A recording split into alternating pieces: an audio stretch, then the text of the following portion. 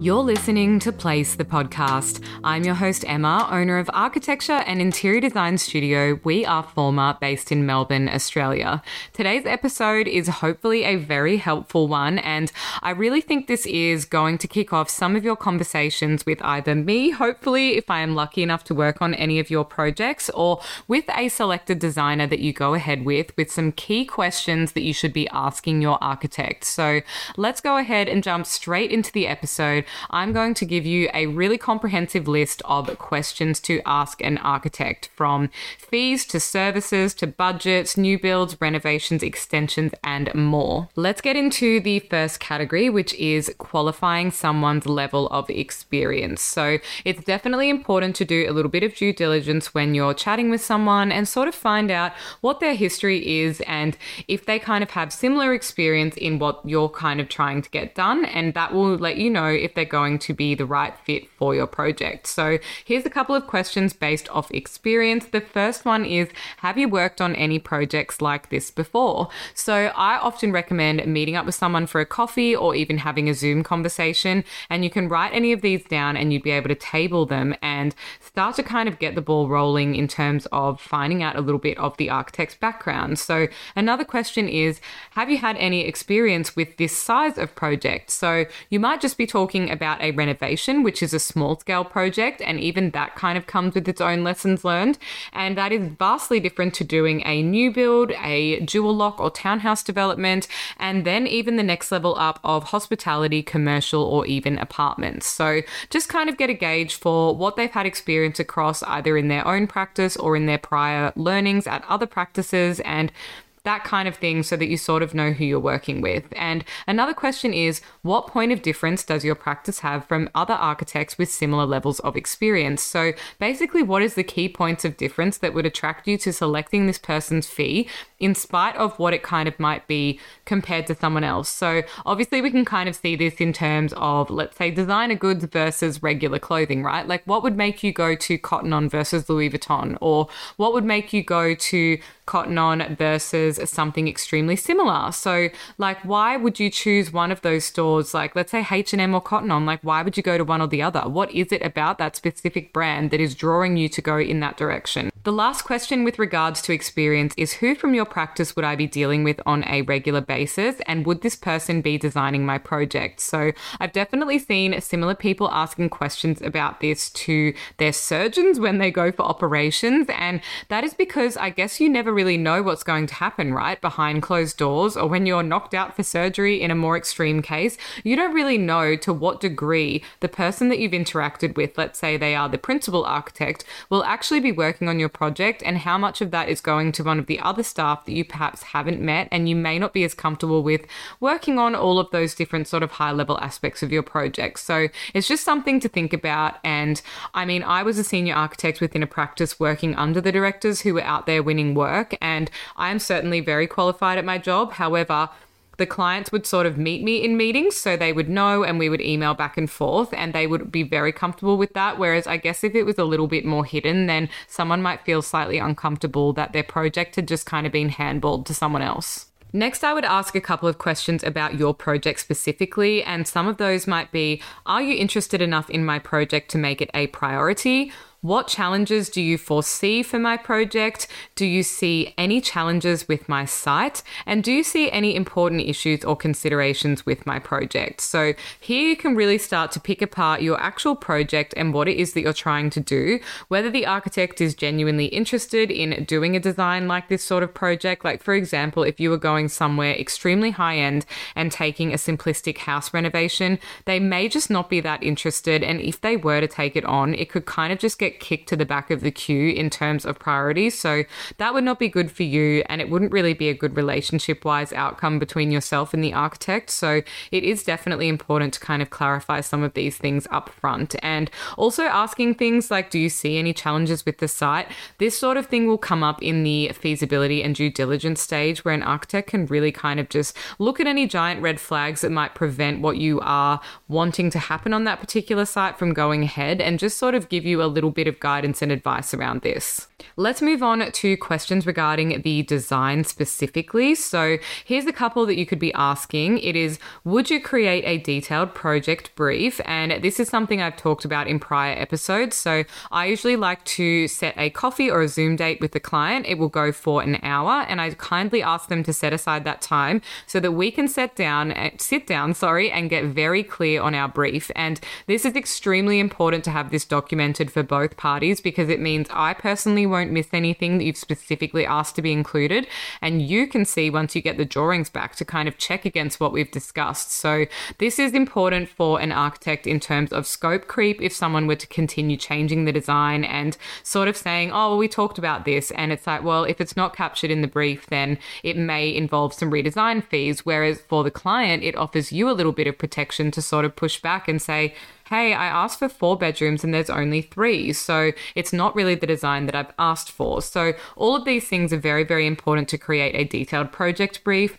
There is also the design process and the timeframes involved in this. So working through what the different phases are, from feasibility to planning to design development and beyond, and kind of getting them to sit there and break down these and explain them for you so that you understand. I would also ask if they use 2D or 3D software, and what is your experience with sustainable design if you have some interest in incorporating sustainable elements in your project. And this one is kind of becoming a little bit more important, I guess, because there are some 7-star green star ratings coming in by the NCC, which is the National Construction Code. And there is also just the general, I guess, societal expectation that we are doing things for the environment and doing things to reduce our personal footprint. So where possible and where the budget allows, it is always really nice if people want to do something towards sustainability. And then some people will take it and go all the way and want to do passive house, which is a very sustainable, airtight kind of project. Next up, we've got questions about the town planning process. So this is when it comes to getting permits and going through council and all of these different things. So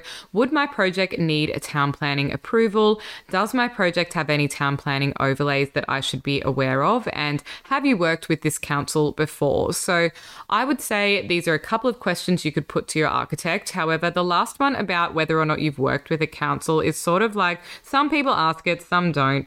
I mean, every council is different, and it kind of does take you a little bit to get used to the different rules and regulations and contacts and things like that. But it definitely doesn't mean that you need to rule out one person or the other because they haven't specifically worked in your area. It's just that there might be someone local who's a little bit more of an expert, but it's not necessarily always the case, because as long as your architect is in good communication with council, they're asking all the right questions and they are abiding to the planning regulations, then it shouldn't make a huge amount of difference whether they've worked with them before or not. Now let's talk about the construction phase and some of the other questions you could ask here. So you could check in with the architect if they have any builders that they could recommend. So I personally have met with a ton of builders, and I've also worked with a bunch of different people, and I know what I like and dislike, and I know who's good at certain project typologies and who's better at some other ones. So I personally keep a little Rolodex, but it's basically a digital these days, of a list of builders, and I kind of write against them what areas they service, because of course it depends on which side of town they're on as to which,